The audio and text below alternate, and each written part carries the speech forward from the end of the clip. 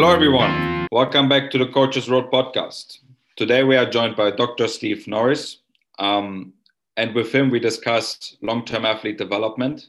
We know we have been discussing this topic already several times on our show, but Dr. Norris is an absolutely expert in this area and has been presenting for several associations. I know, among others, he has been a few times here in Biromäki and has been presenting here as well. And that's why it was so good that we had the opportunity to speak with him one more time about long-term athlete development. And I need to say that the information he's able to provide, I've never heard some of those. Yes, some of them have been familiar, but still the majority of them have been brand new information to me. Yeah, and not only some new information, but also just a new perspective on this entire field of LTAD or long-term athlete development. And I think it was just so refreshing to hear that, right? Like all of these different models and all of these different frameworks and everything like that, you know, that they can't be tested so well, right? So you have to kind of look at overall what is the point and what is the goal of long-term athlete development from all of these different viewpoints and perspectives and everything like that. And I think it was just a really interesting episode with a guy with a lot of knowledge and just a lot of passion for this area of work. And I think some of his other work that he was mentioning is something that's very interesting as well. But today we just talked about long-term athlete development and kind of comparing and contrasting some of the models and diving deeper into what that actually means. So without any further delay, let's just kick it over to Steve and let him explain it from here.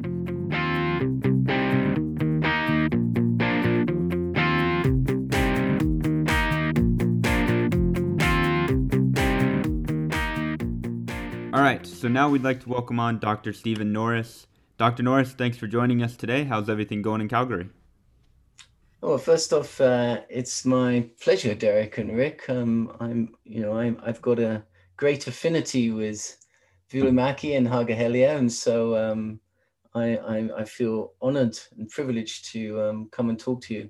It's pretty nice out in Calgary. We're in obviously the eastern slopes of the Rocky Mountains, and takes us a bit longer to get out of winter than other parts of the country. So we're still getting some snow overnight, but it usually melts by lunchtime now. But we will be below freezing every night at the moment. And then it's about anywhere between 8 degrees centigrade and 20 degrees centigrade in the afternoons.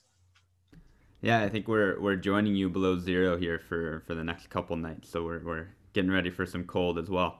But yeah, we are very excited to talk to you. You're known very well for your work in LTAD and that field of athlete development. So we're excited to jump into that. But we always start with a little bit of background around our guests. So would you just kind of describe yourself and your background in research and everything like that, and kind of your areas of interest? Okay, well, obviously my accent. I'm originally from London in England. I've come a traditional sort of academic route through the sports sciences. I did a BSc honours degree in sports science at Chelsea in the United Kingdom. And from that, I actually got a first class honours degree. My specialism was in sort of applied physiology. And I then went to do my master's in Canada. That's the first time I came to North America. And again, did an MSc in applied physiology and started to get really interested in oxygen uptake kinetics, the speed at which we use oxygen. And from that, sort of one eye onto altitude. And then from there, very expensive being a foreign student in North America. I came back to England after that experience for a couple of years in Canada and coached swimming. In fact, one of my goals actually when I set out on this path, because I was really fascinated about swimming and sailing were my own background with a bit of tennis and squash thrown in for fun. I really wanted to be the best swimming coach I could possibly be. So when I went back to England, I coached swimming for a couple of years and had reasonable success at sort of smaller clubs, but put some kids onto the national youth team. But at the same time, I'd been accepted to do my PhD at the University of Alberta in Edmonton in Canada. So I came back in the January of 90 and did my PhD again in applied physiology, specifically to do with O2 kinetics and gaining more and more experience and an understanding around altitude. And my first sort of touch point really with hockey, the University of Alberta, Edmonton, of course, was the facility that was used for all the testing for the Edmonton Oilers. And in fact, the very, very first hockey game I ever went to was Game 4 of the Stanley Cup final in the, when was that? The sort of April of January 1990, sorry, not January, the April of 1990, last time that the Oilers won the Stanley Cup. But I used to get to see the players, 2 or 3 times a year in the lab at the U of A because we did all the testing on them. But at the same time, a little bit with cross-country skiing. There was a very good swim program in Edmonton between the university and the biggest club. So I sort of re-established some links there, did some masters swimming and masters triathlon myself. And so went through those 4 years. And then one of my external examiners was Dr. David Smith, one of the finest applied sports scientists on the planet, and certainly in North America, who's based in Calgary. And Calgary was opening the very first sort of federal national training center, particularly for winter sports, in Calgary, just as I was finishing my PhD. And I was invited to go to Calgary when I finished. And that's where I did a weird postdoc where I did some teaching, graduate studies, students taught some stuff in the National Coaching Institute, applied physiology, planning and periodization, and some environmental physiology for the coaches coming through their highest diploma level in Canada at the time. And the rest of the time, myself and David Smith, we split the sports between us, the national teams and some of the national junior teams. Big focus because of Calgary and the facilities from the '88 Winter Games on Canada's winter sports. Had a pretty good swim program there. And because we had an altitude program with our Canadian swim team, that's how I ended up doing so much with them around the '96 Olympics and actually on through to the 2000 Olympics and the '98 World Championships. So that was my sort of largely academic background. But then since then, I've been, and I have graduate students. I'm still an adjunct faculty member at Mount Royal University and University of Calgary in Canada.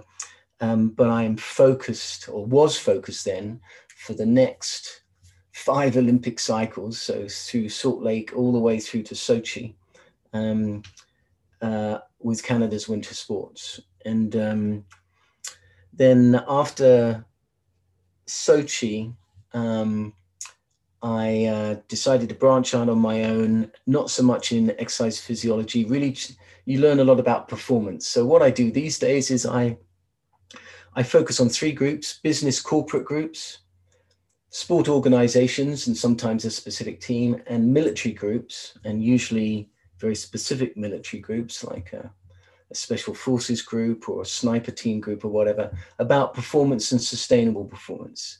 And the hallmarks of performance and keeping it going over time as people change, as rules change, technology changes, equipment changes, whatever it might be, they're the same no matter what you're trying to do, whether you're trying to build a new Audi through to design a new online business service through to helping a sport organization deal with the next 2 Olympics, whatever it might be. It's the basic components of human behavior and how groups work together are the same. And so one learns a lot with sport. And so that's what I do now. And I do a lot of that right across the planet. But I still focus, because it's my love, on certain things. I do a lot of work with USA Hockey, quite a bit with Hockey Canada and other groups. I've been lucky to be invited and speak with Swiss hockey over the last few years and the like. I've chaired sessions at the World Hockey Forum, hosted by the Russian Federation in Moscow in December of each of the last 4 years, including this last year, but we did it virtually online. And I do a lot with the PGA of Canada and the PGA of America. In fact, we're building a very specific performance training center for Team USA Golf in Frisco in Texas right now. They had come and visited me at Winsport in Calgary, which is where we have our national training center for the winter sports, to see what I'd done there in terms of the layout of the building and all that type of stuff. And so we're trying to apply some of those principles to this new facility. So I do quite a lot of that. And of course, you said I'm known for things to do with athlete development. That's because I got involved with a project that 4 other colleagues of mine in Canada decided enough was enough back in the sort of early mid 2000s, and wrote some articles in a book which sort of snowballed. It's an area I'm passionate about. When I was working with the national teams, I started after one Olympic cycle, so very few years into it, to start to wonder, where do Canada's athletes actually come from? And I was very, very concerned with what I was seeing. In fact, many of the kids that were trying to get on junior national teams, say 19 years of age, they weren't very good athletes. They weren't very well trained physically, emotionally, cognitively, and they had a sort of modicum of talent, hockey players actually who couldn't skate very well, and they had no idea of actually how to play the game. They knew systems, but if you move them into another team, they weren't that adaptable because they didn't understand the invasion and repelling aspect of any invasion sport. And, they played lots of games growing up, but they really hadn't done that much training. And many of the deficiencies they had when they were 10, 11, 12, they just retained because nobody had the patience to really do them. And worse still, they were often in the hands of passionate people, for sure, but they weren't, say, that technical. They couldn't really teach how to skate. They couldn't really teach how to use the stick effectively. And biases that the kids had, they just kept, because what most people can do is they can teach a system of play, and they get comfortable with teaching that. And since they're dealing with 12 or 13-year-olds and they're like little robots, they're not questioning what they do necessarily, right? And it wasn't environments where you had that type of involvement. And so coaches were almost miniature NHL coaches rather than being mentors. They didn't see their jobs as taking a 12-year-old and helping them to become a great 13-year-old, and so forth through the system, like in school, where you go through the various grades. You have a teacher for that grade and that subject who's an expert, and they know what that particular age group should be able to do. Not the same in sport. It's almost a one size fits all. So I sort of fell into the athlete development stuff and really started to look around. And because I'd come from Europe and had some exposure to other countries, from France to Germany, the Benelux, down to Spain, if you wanted to go and watch tennis or something like that, you could see what they'd done. And some of the other quirky sports, such as sailing, which is an interest of mine, and which countries and what did they do to produce these kids, and track and field, etc., etc. And I was very interested in sports schools and true sports schools. Came from a system of education in the United Kingdom, which was quite rigorous and structured, lots of rules and all that, and a lot of tradition. And we had sport was important in virtually every school.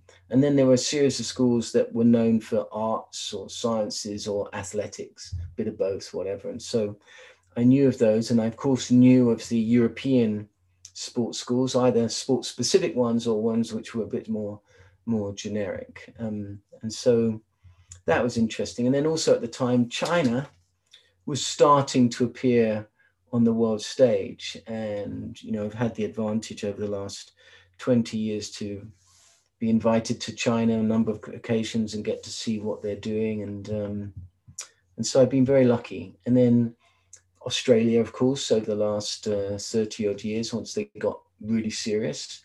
And that happened, interesting enough, you want to show the aspect of leadership, particularly at the highest level, the political level. So in 1976, Canada hosted the Summer Olympic Games in Montreal and became, unfortunately, the first host nation to never win a gold medal at their home games. So it caused a lot of consternation in Canada because we got known as that. by the way, we repeated that in 1988 at the Winter Games. But in 1976, the Australians also had a terrible games. The only difference was their prime minister, and I quote, called it a bloody disgrace, the Australian performance. And that changed the whole culture. They established, if you like, the Australian Sport Commission. I don't know if that it was exactly established then, but the drive, the money, the formation of the Australian Institute of Sport, the state institutes copying that to the next level down and putting a real drive.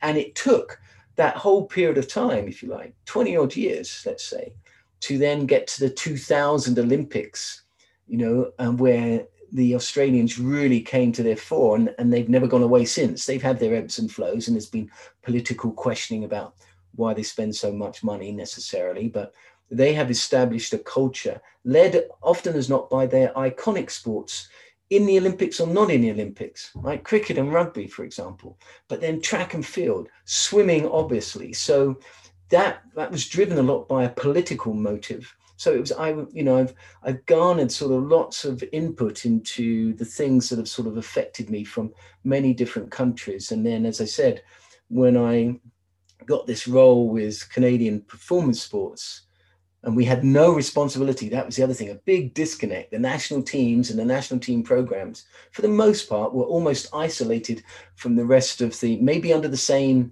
national sport organization, like Swimming Canada or alpine skiing. But the development was left to the local regions and the local clubs, and a lot of disconnect, or information that would come down was not relevant to a bunch of 8-year-olds, right? It was coming from the 30-year-olds and the 35-year-olds on the World Cup ski circuit. It just didn't make sense. And so I started to question that, and so did others. And that's how I got into it. What do the better countries do? Then more importantly, since we're starting with this young human, what's important for the young human? Because they're certainly not, say, an elite hockey player when they're 8 to 16 years of age. They might be getting pretty good by the time they're 16, but they're still not going to walk onto the world stage typically. There's the odd phenom, but even then it takes them time to progress. So that's really my background and what I'm doing now. And I have a great interest in why I come to Virumaki every summer, well, not last summer, whenever I can, because I'm interested in the education of young coaches. I like helping the administrators start to think about what kind of framework do they have to put into practice, because you can't just say educate the coaches, because you need to really put a lot of time into parents so that they understand what their role is and why they should be putting money or time into their kids, and why if they go to a hockey practice for a bunch of 8-year-olds, it's not going to look like a KHL team, right, practice or anything like that. So understand that they might be outside playing soccer today, or playing basketball, or doing tactics of an invasion sport, but not hockey, not on the ice, or why did they spend a month simply doing skating and puck handling drills, these type of things at a particular time, and why then it's better to do a festival of several games over a long weekend rather than one game or 2 games every weekend for months on end, that type of stuff. School wouldn't do that. They have little pop tests every so often, but they do a block of work where they actually teach you something, and then sort of some midterm exams to see how you're doing. And then they have a period when you're going to go and play some games and put into practice what you've learned, right? We understand that's typical learning practice, like learn to play the piano. Well, to learn to play the piano and then do a concert, you better put a lot of time into the practice. So you have very high practice to competition ratios in virtually everything else to do with learning something, compared to what we do with age group sports, and particularly team sports, which is even worse at times. So that's what I like doing these days. And so, yeah.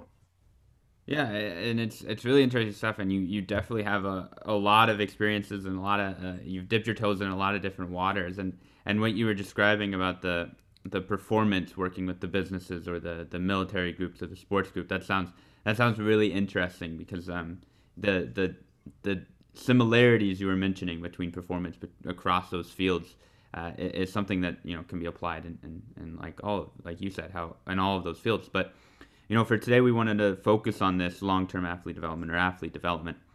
And I want to start, if we can just dive into it a little bit more and describe, LTAD a little bit more, because there's a lot of different models out there, and we've touched on a couple of them on our show. We've talked about the youth physical development model and the original kind of LTAD model that came out. I think it was in the early 2000s, and there's a lot of other models out there. But can you kind of summarize what it all means and how we can kind of use these different models and kind of put them together or anything like that? Okay, well, LTAD is a very, very specific framework. I hate it being reduced to the 4 letters, by the way, and I much prefer it to be stated, if you're going to talk about that particular model, as long-term athlete development, with an emphasis on long-term. But we do that. We reduce complex terms to letters or numbers or anagrams or whatever it might be. And I understand that. But if you just say LTAD, it rolls off the tongue very easily, and it makes it sound like it is easy and it's short term. There's nothing easy and short term about it. The other thing is, where did that version actually come from? And I want to stress that we often use the word models around these things, but they're only models in terms of being a construct, because very few of them the word model, when you're talking in scientific terms, and particularly math and engineering, is something that has the underpinnings of some hypothesis. There's a rationale for building a building, even if it's out of Lego, in a certain way. Like, you don't build a tower 1 brick wide at the base expecting it to stand by the time you've got 100 bricks, right? You have a firm base. So there's a hypothetical reason for that. There's a rationale, there's previous knowledge that's brought in. And virtually all these models to do with athlete development, for the most part, will have some grains of, let's say, evidence to them based on the type of bias they're coming from. And I'll come back to that in a minute. But they're not usually studied on a sort of pilot group for like 2 decades before they're unleashed on the sport network, right? The people, some good people, or not, as the case may be, get together, come up with a plausible framework and say, here's an athlete development format, right? This wasn't too dissimilar to what happened with the early pinnings of LTAD. It actually started out because one of our Canadian, former Hungarian, but Canadian sports scientists by the name of István Báyi, and one of his graduate students, Anne Hamilton, developed for alpine skiing in Canada the AIM document, the original AIM document, which stood for, it's AIM, and it stood for Alpine Integrated Model. And it had 4 stages, this train to train, train to compete, et cetera, et cetera. And that those 4 that you see now within the bigger long-term athlete development, Canadian Sport for Life framework. And so they developed it around Alpine because, like I experienced a few years later with what I was seeing in Calgary, István in the early 90s was the lead sort of sport performance consultant for Canadian skiing and based out of Victoria, and Anne was one of his students there. And they put together a framework understanding that, although you may be dealing with little humans, they're not adults, and we all go through these phases of development across several different parameters, the physical different parameters, so things like height and weight and muscle mass, the cognitive aspects to do with brain development, emotional elements that come through because of the hormonal systems, motor control in terms of learning skills and being able to control your body, which changes over time as, of course, muscular development and strength and power develop, those type of things. And they're not all congruent. They're not all simultaneous. Some will occur before others. Some are continuous over a 20, 25 year period or whatever. And so there's both a synchronicity, there's an unsynchronous component to it, but there's certainly a temporal element to this.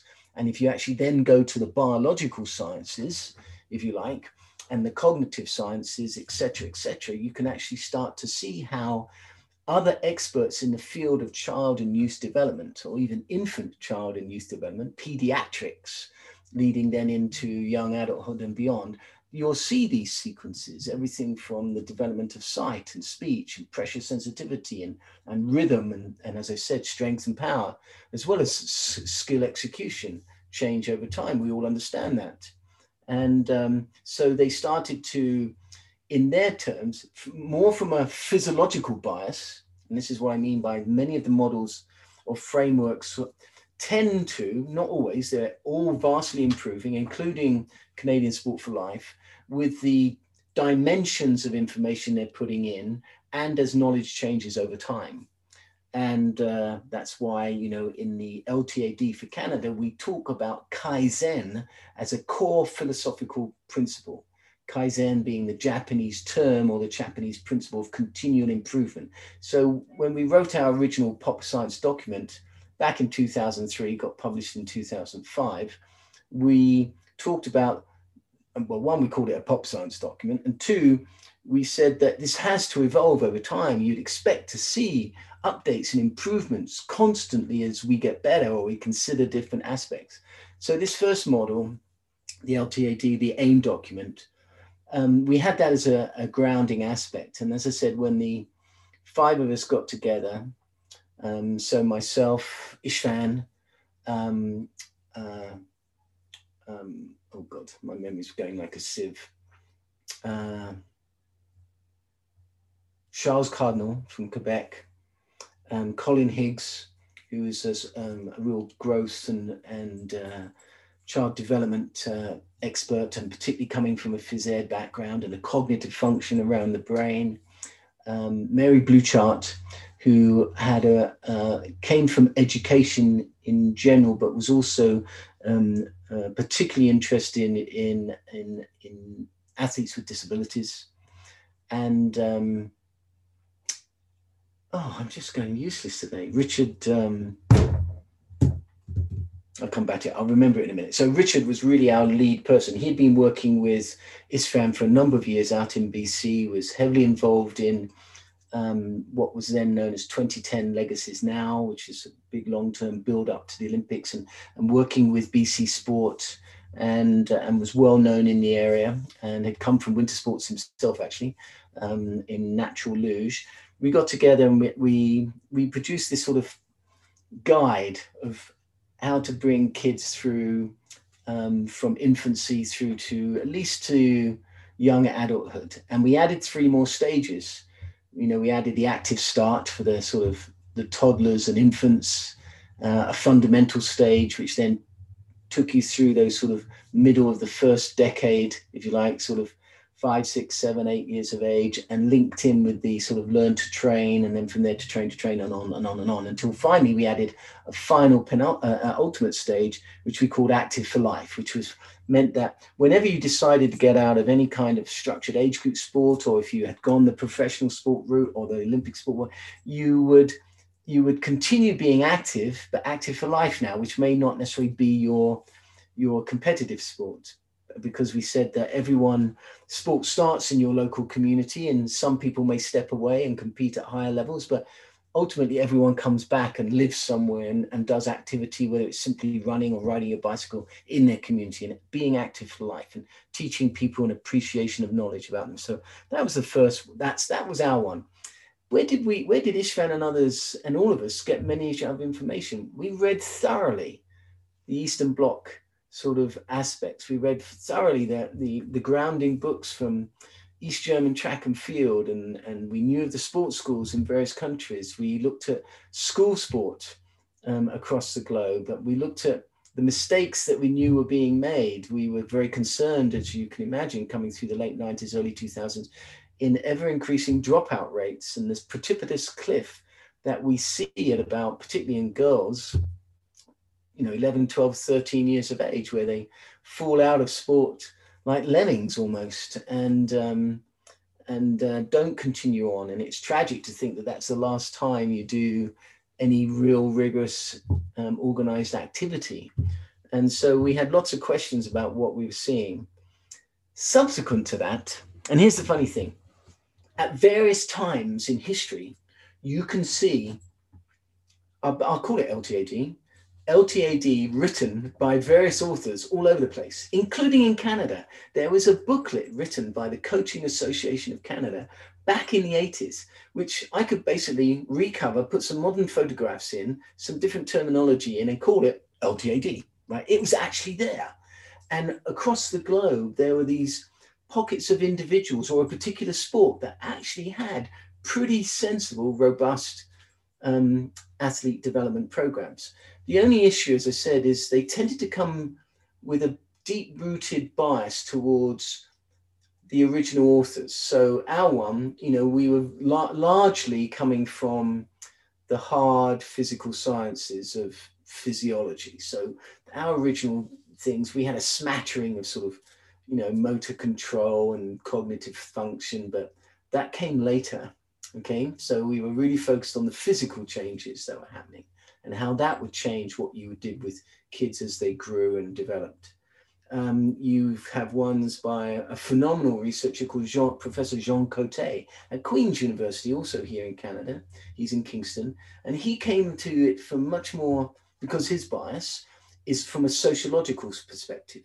And you'll hear him talk about decisions made around engaging in sport. So, his first stage will be the stage of sampling, for example, and then investment, and then finally into elite, much more to do with how kids and their parents chose sports. And pretty true when you look at it, kids, particularly if they were embedded within a good school system, would sample lots of different sports, often to do with the seasons of the year, so I remember sitting next to Larionov, Igor Larionov, very, very famous hockey player from Russia, at a USA hockey conference in Chicago several years ago now.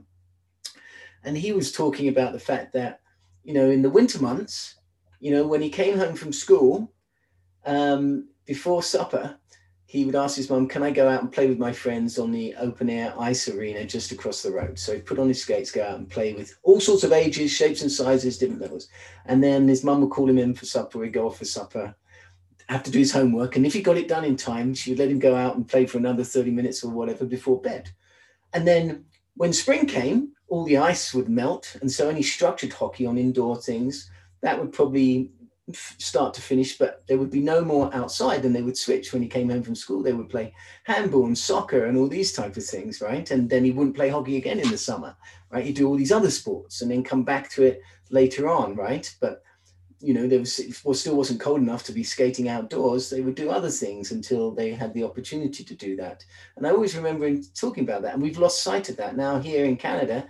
Kids are almost, not always, but they could almost do hockey 11 months of the year, sometimes in some places 12 months of the year, and with spring hockey and all these other machinations. Then they do camps in the summer when they should be doing other things. So we started to see many sports almost becoming, like work, not play anymore.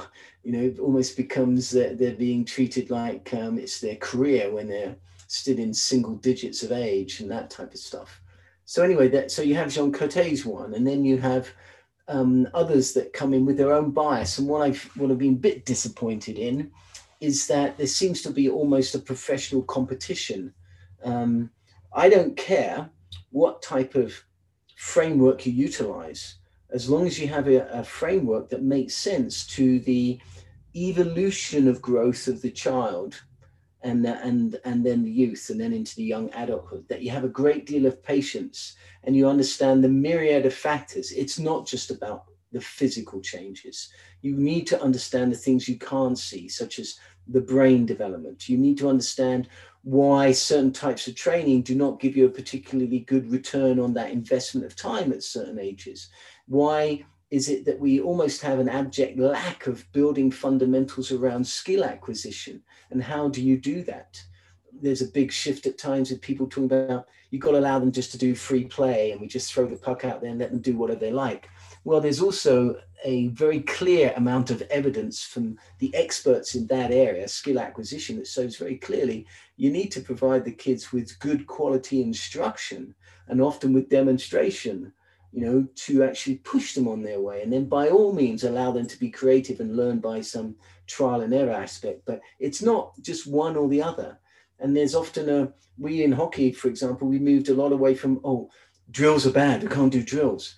No, drills aren't bad at all. It's how you utilize drills and when you utilize drills and what's the purpose of the drill and how do you keep control. No point doing a drill if they haven't got the capability to control the drill. They can't skate very well and turn and handle the puck, and they've got a puck coming at their stick at light speed, and they don't understand the concept of removing the kinetic energy, the so-called soft hands. No point running a drill if they keep failing at it, right?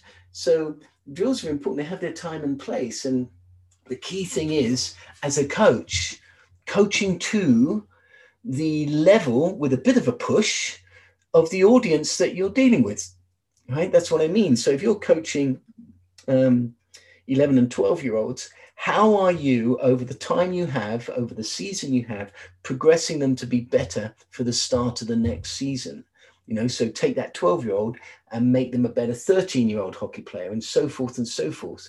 And how do you build from fundamental tactics, understanding the basics, to gradually what's tactics 202 and then 303 and 403. And that should be the same for everything, from stick handling to whatever. And really looking, with your scouting report, what's the scouting report? In other words, what's the critique look like for your 10-year-olds? And then what does it look like for your 12-year-olds and your 14-year-olds? Now, there will be common themes, but it better not be identical. You better not be correcting the same things or trying to improve the same things that you're doing as a 10-year-old. You should be now layering up in the same way you go to school, grade 1, grade 2, grade 3, grade 4, grade 5. The exams become more serious. They change in nature. You haven't always done the same subjects. And yet in sport, and particularly say in hockey, because the parents aren't that knowledgeable, really. They've watched games, but they don't really know. And they certainly don't have a background in child and youth development.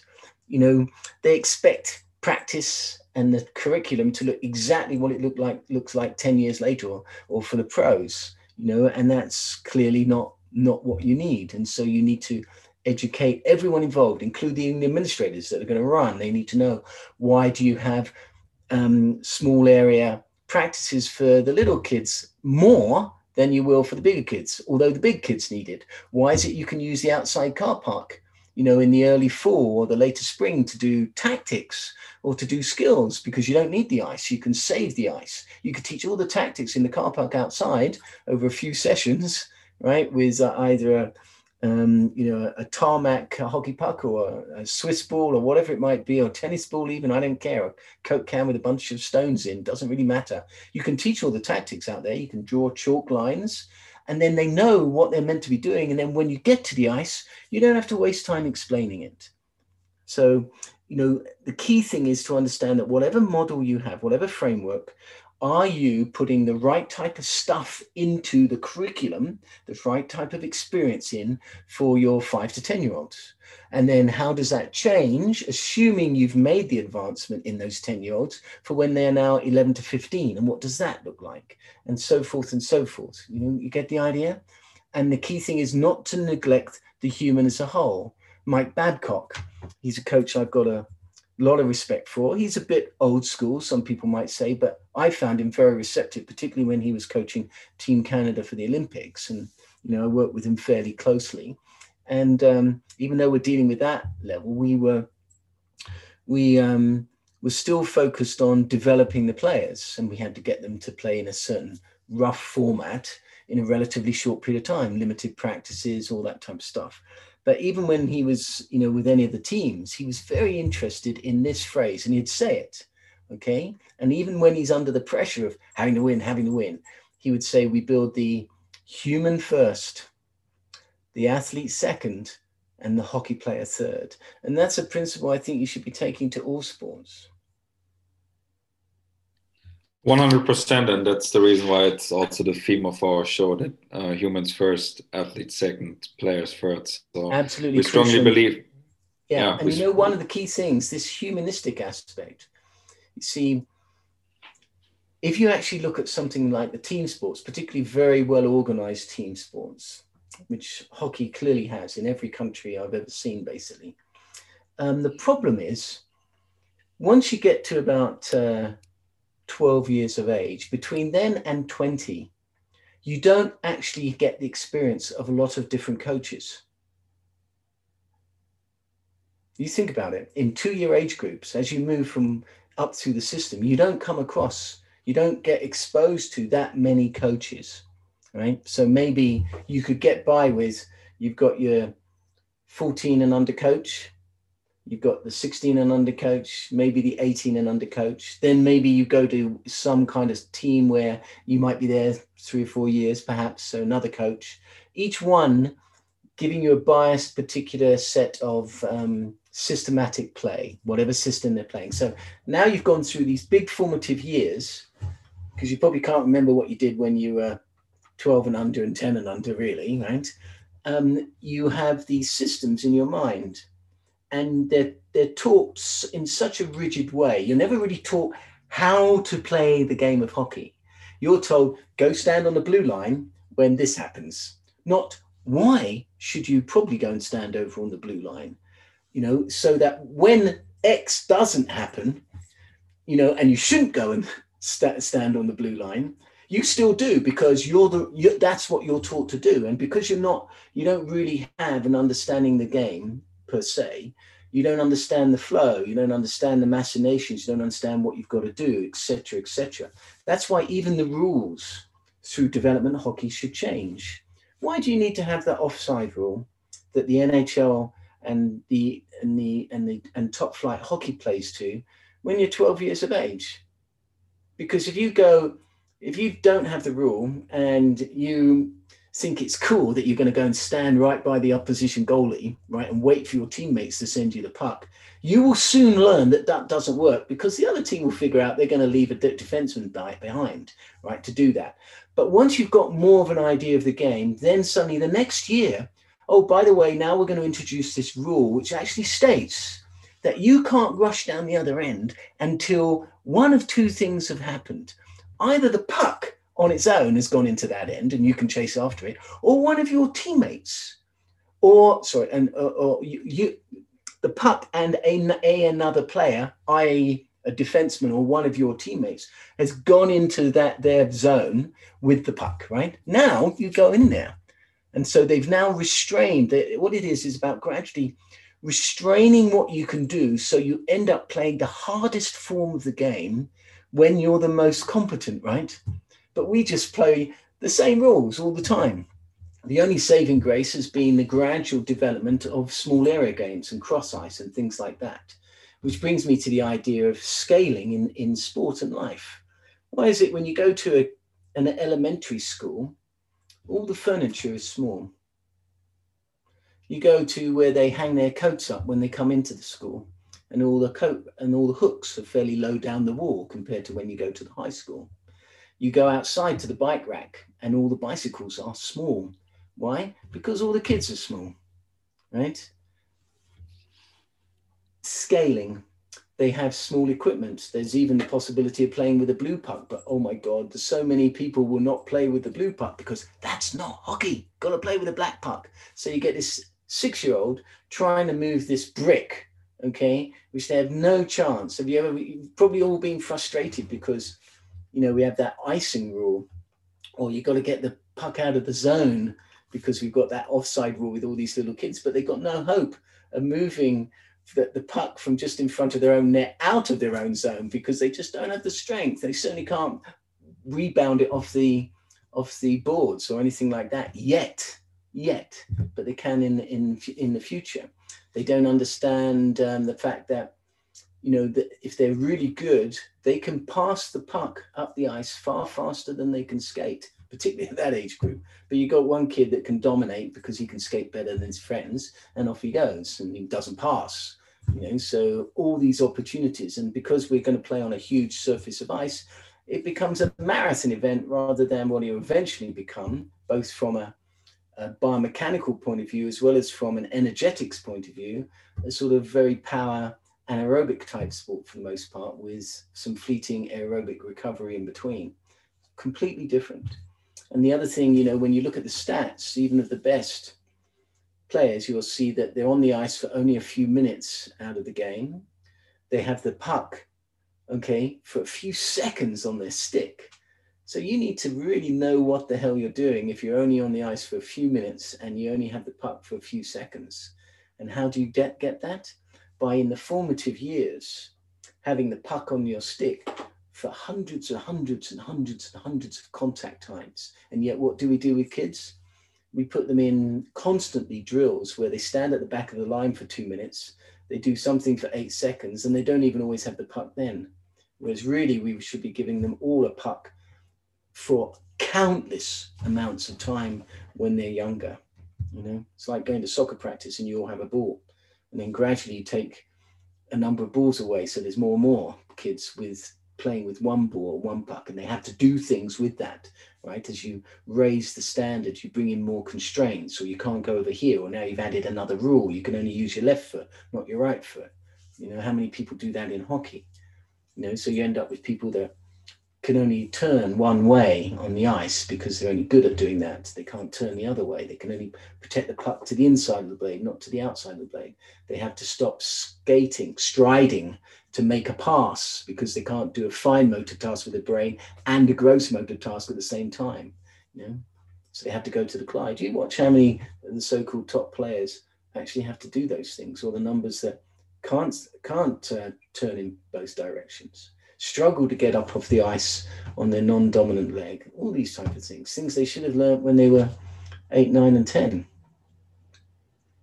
Well, exactly, this is the point. Like you have been mentioning several times, for example, a few players, they cannot make a turn at a certain time. And for example, they cannot really execute the technical abilities of the turn because it hasn't been taught to them properly. And this leads totally to my next question, because if we think about what you have been saying about the long-term athlete development, and if we think about all these stages, so for example, now we start from active to start, then we go to fundamentals, then we go to learn to train, train to train, train to compete, train to win, and active for life. And but going back to the turning example, let's say a kid which is 15 years old goes next season, now currently is under 16, goes next season to under 17 or under 18, depending on which country he's playing. But still, he's not capable of executing a turn or receiving a pass or shooting. And in the long-term athlete development, there are certain recommendations when you should enter a certain zone, but how do we actually can evaluate development, and how do we actually measure it, that we can say, okay, now this kid is capable of doing this. Now, okay, so I'll turn this question right back on you because it's a fundamental one, and you asked me this about how do we measure development for athletes. How many, and let's stay with hockey then, okay? How many organizations, teams, or coaches have really good comprehensive evaluation systems, as opposed to simply the evaluation of a game with the lag metrics of scores and passes and all these type of things, or shots on net, number of saves, etc. The poor old defensemen, of course, getting often left out of this, right? Because they just don't always have the opportunity to make the grade in some of these areas of how you evaluate a game. They don't talk about how many steals did you take of the puck away from the offense, how many turnovers did you initiate, these things. But then moving away from the game and just talk about, hockey is a sport that relies on skating fundamentally, right? Where is a thorough evaluation, particularly in the beginning ranks? If you can't skate, it's going to become a ceiling for you in how you play the game. I don't care how good you are at handling the puck, okay? Because if you ultimately can't skate, therefore move, either to get in the way of someone or to get to the puck, or once you've got the puck, do something magnificent by skating while you're doing something fantastic with your hands on the stick and with the puck. Where is this happening?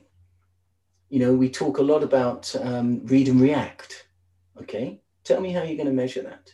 Because what I'm talking about is if you only teach a system, when that system breaks down or you're not allowed to play that system because of what the opponents are doing, where is the decision making? Where is the read and react? Where is the understanding of the game that actually says that? Or can you point at this guy and say, do you look at him? He shows the same behavior all the time. He always does this. When this is actually happening, does not learn, right? And could see it for years, and then you get this inflexibility where a player is very good in one situation, gets traded to another team, is absolutely bloody hopeless, right?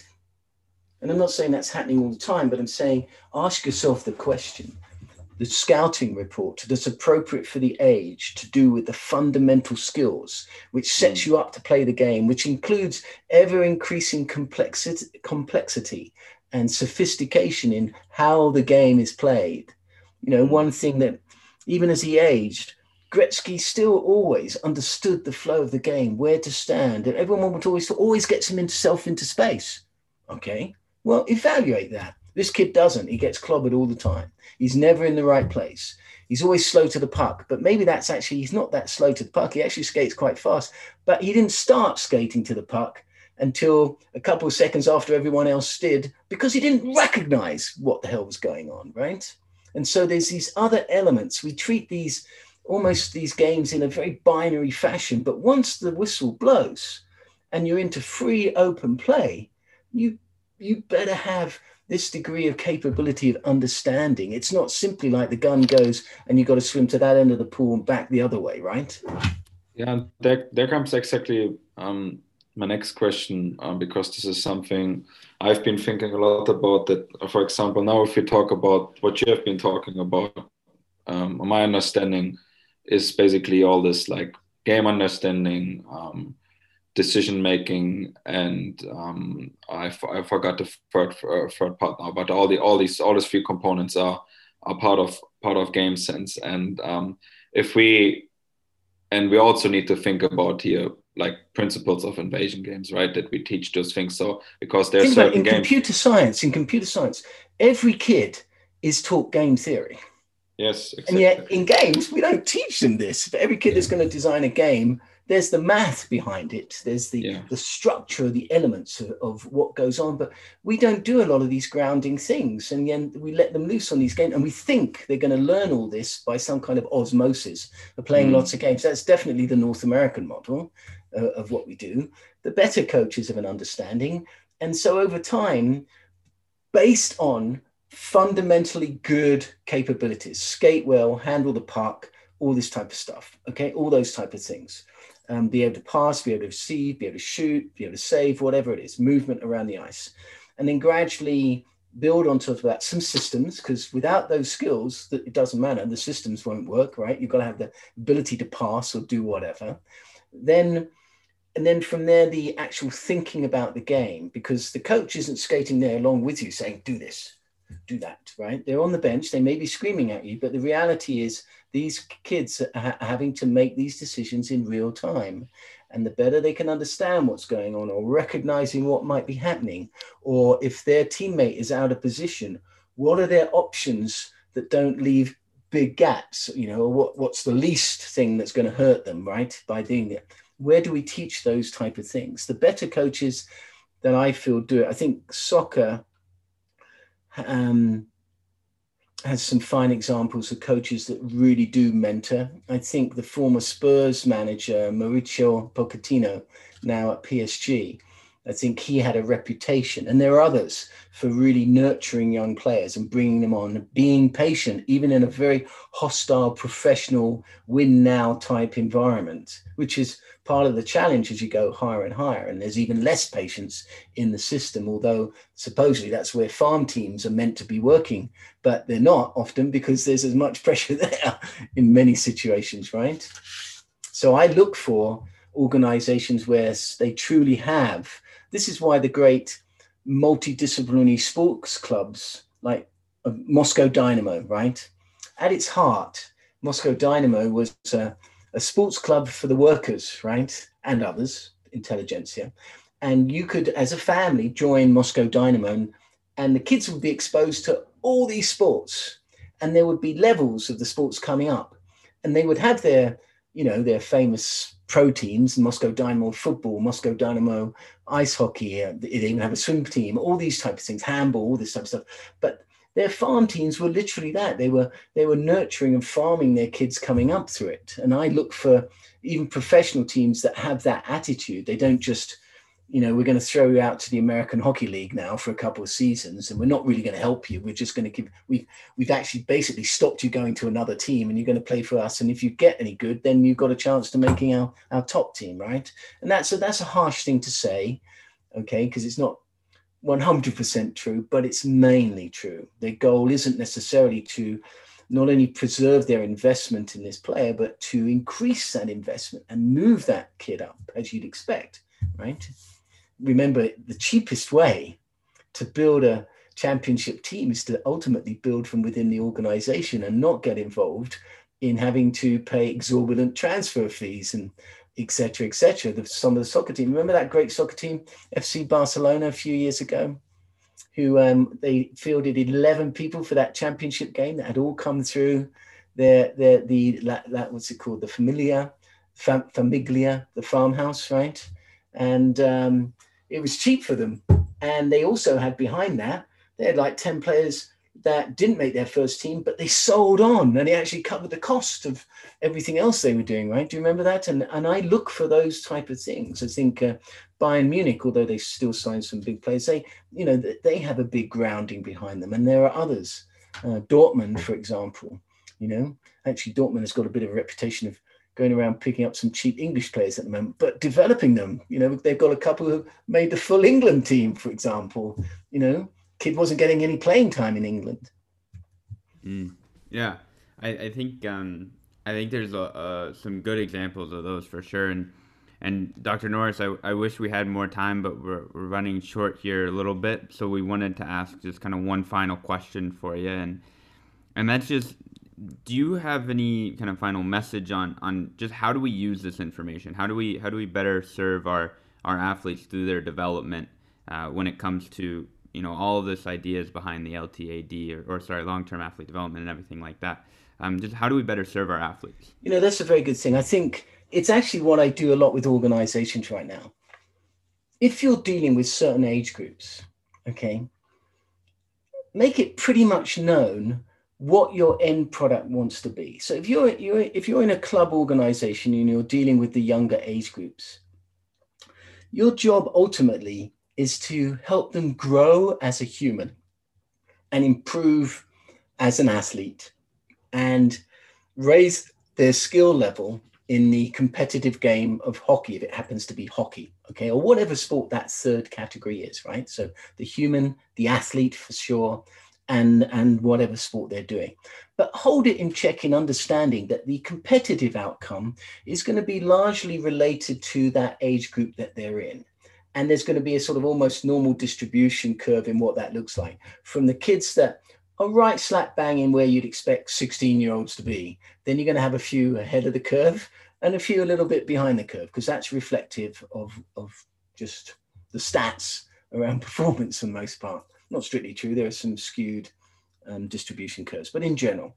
But what you have to do is have the leadership in the administration that understands what you're trying to do.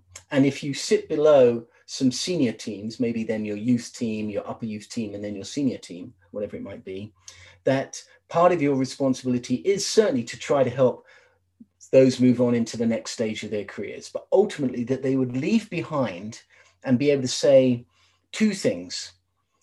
I learned a lot and I had a great time, no matter what the performance level. Because if you set them up with that attitude, those that have the aptitude and the drive to go on will, and particularly if you have a pathway to move them on.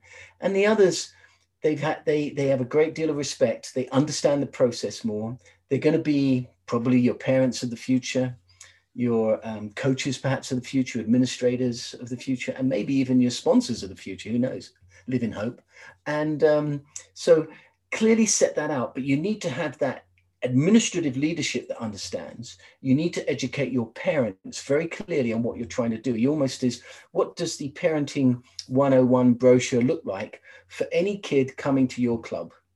Here, parents, this is what we're going to do with your child if they're this age group for the first couple of years. And then you'd expect them to move to here. This is the actual progression we're going to take them through.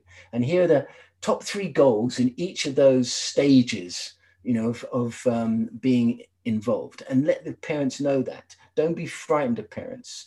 Educate the parents to understand that this is a long process, and that the NHL and the KHL and the national team for Finland and the junior teams, whatever, look like this and do this type of work for a reason, because they're at this stage. You can almost draw out your pathway.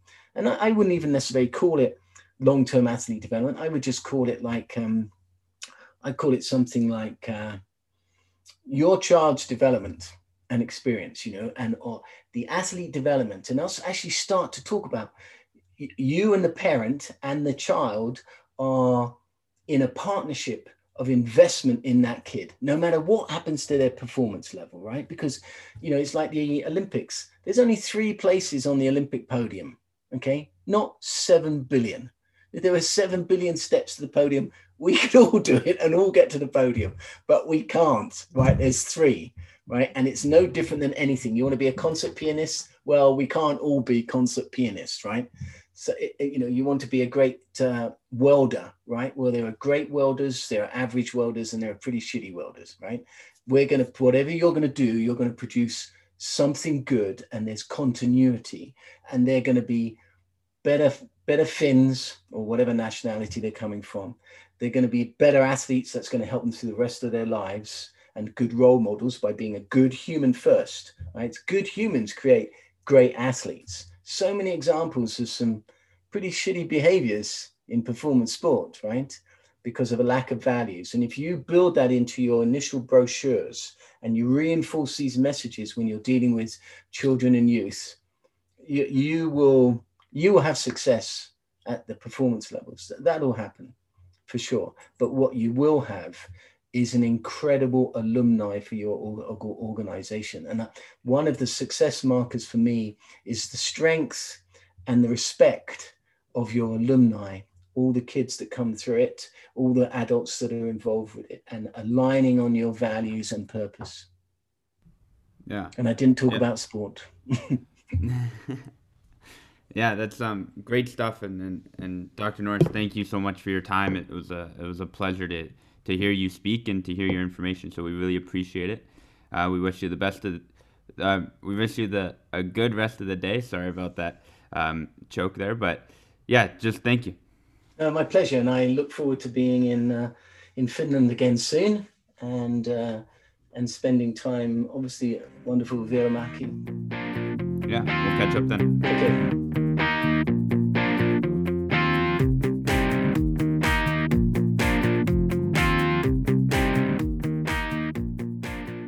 All right, so thanks again to Dr. Steve Norris for joining us today to talk about long-term athlete development and some of the different models and everything that are out there. It was great to get a kind of a fresh perspective on it from him. And the place that I want to start with today in the outro is the different models of long-term athlete development. You have several different ones out there, and they're coming from a different perspective in each one, as Dr. Norris mentioned. And I think the one that's really interesting to me, or the idea that's really interesting to me, is that the people that create these models, they put a lot of work into them and everything like that, but they're all coming from their unique perspective. And he mentioned that Jean Coté, who we've had on before, is coming from a more psychological perspective, and things like the original LTAD model from the early 2000s is coming from a more physical perspective on development. And I think that's really interesting because it kind of opened my eyes into how do I see development as a coach, right? How do I look at it, and what's most important to me? And I have to say, I'm starting to realize I think I'm more from the psychological side than the physical side, if that makes sense. And I'm not saying that that's not important. Of course, you need to know all of the different ways that a child develops, both cognitively, psychologically, physically, emotionally, and just everything like that. Of course, you need to understand that. But I think overall, it is more important to me as a coach that the athlete comes back and enjoys their time and wants to stay with the sport long term, rather than kind of just becoming like a super athlete. And I think that's kind of it was kind of highlighted by what Dr. Norris said at the end too, that there's only 3 places on the Olympic podium. There's not 7 billion or 8 billion with the population of the world today. And I think that is so important to keep in mind, right? Like, of course, it's great to want to become an elite athlete and everything like that, but you also need to recognize as a coach that not everyone can become that elite athlete, because then everyone would be an elite athlete, right? So you have to recognize that there's other motives, there's other goals in sport, and I think that is something to really keep in mind. I think for myself at least. I think the phrase that there exist only 3 places on the Olympic podium underlines how much practice it takes to go there. And I think also still strongly believe that how much deliberate work it actually takes until you get there. And I think it also reflects on what Dr. Norris said in our episode today, that learning to play the piano takes plenty of practice to achieve an expert performance. And so it's with plenty of other things. We have been discussing with Lauri Hakala in depth the deliberate practice as well.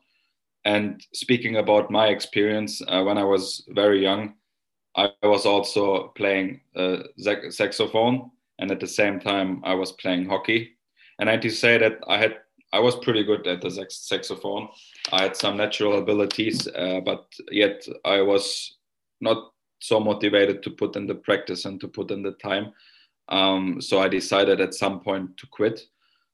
So for me, this also has been showing that in the music world, how much actually practice it takes to really get good in an instrument. And again, the same accounts from sports overall, as we have been talking about in depth as well. And something else I would like to touch on is that, as Dr. Norris has been emphasizing during our episode, that we really need elite coaches in each age group. And I think this is maybe the most valuable key takeaway from today's conversation with Dr. Norris for me, because really to develop athletes, or giving up athletes the opportunity to compete at a high level, or to develop overall athleticism, which is anyway the goal number 1. So every athlete stays healthy and has the opportunity to move adequately. This is so crucial just because of that. Because if we don't have elite coaches for each age group, then plenty of things are missing.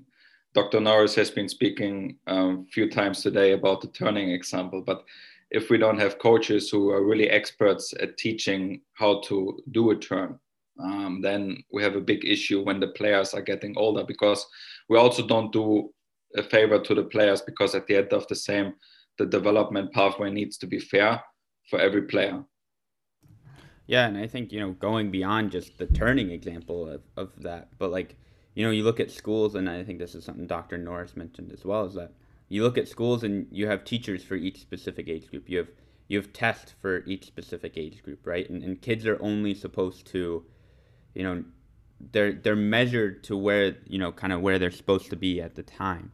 And I think that's so important for sports as well, because if you don't have a coach running your 12Us that is a true expert on what a 12U needs, that's not a fair development for those athletes. That coach, and of course that's really hard to do. It's really hard to have elite coaches at every age group, but it is necessary, I think, and it's something that to take pride in. Like, hey, I'm an elite 8 and under coach. I know as much as I can about what 8 and under players need and what makes them ready for 9 and unders, what makes them ready for 10 and unders, and so on and so forth. And I think that is so important, especially with what I want to do in the future with running clubs and coach development. It's something to keep in mind, really, because knowing so much about one age group really makes that the most beneficial that you can give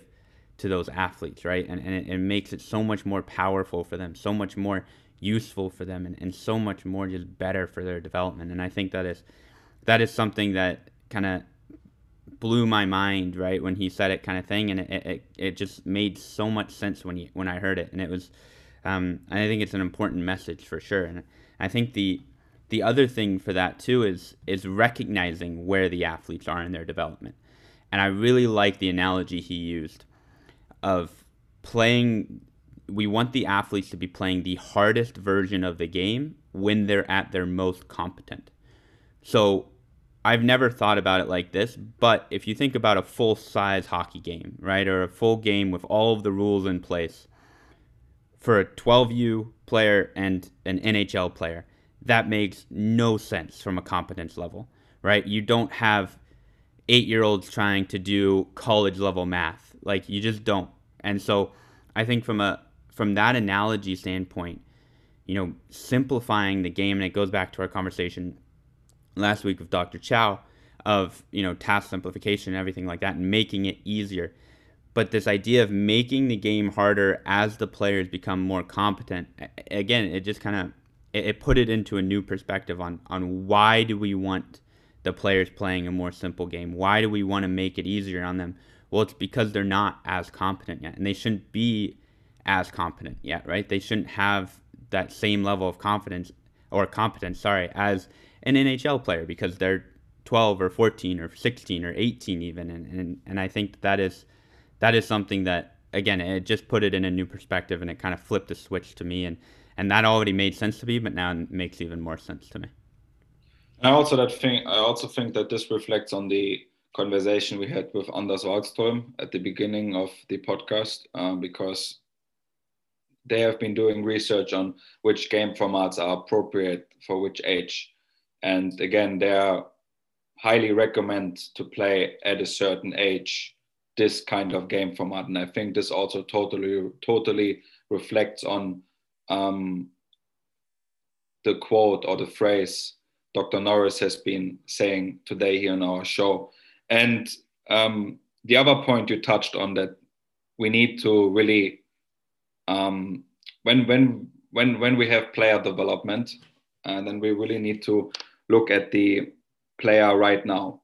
And I think for me personally, this is so important, because it does not make a lot of sense to me if we have players, and let's say you have them today, you start your season today, and in 1 year, if they have been developing, you still look at them with the same eyes you have been looking at them 1 year ago. I think it's really crucial in long-term athlete development that we recognize player development. I think this is so essential, that we're not keep looking at this player where he was 1 year ago or 2 years ago, or that we still have the player in our mind with the same abilities and with this the same development level.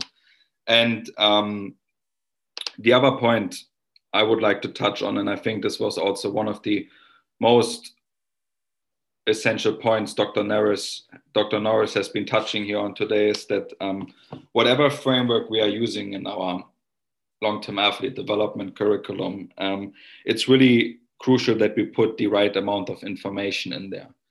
And I think, yes, I still strongly believe you definitely still need to get to know the culture in where you're working, and that this has a big influence, but still there are certain parts in long-term athlete development which should overlap between plans all the time. I think this is very crucial to keep in mind as well.